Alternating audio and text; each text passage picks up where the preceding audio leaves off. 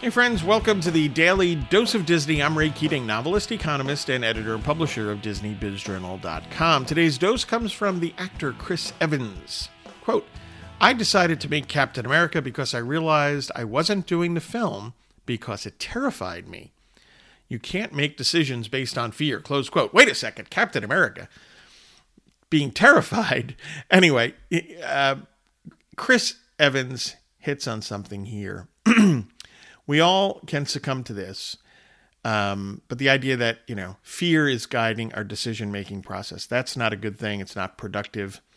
What you want is, you want to have your decisions rooted in reality, the reality of your situation, yes. But as Walt Disney often put it, and I love this, rooted in a realistic optimism, right? So you want to have your goals, and you want to be optimistic about them, but you also want to have it all rooted in reality. And there's also the idea of balance, right?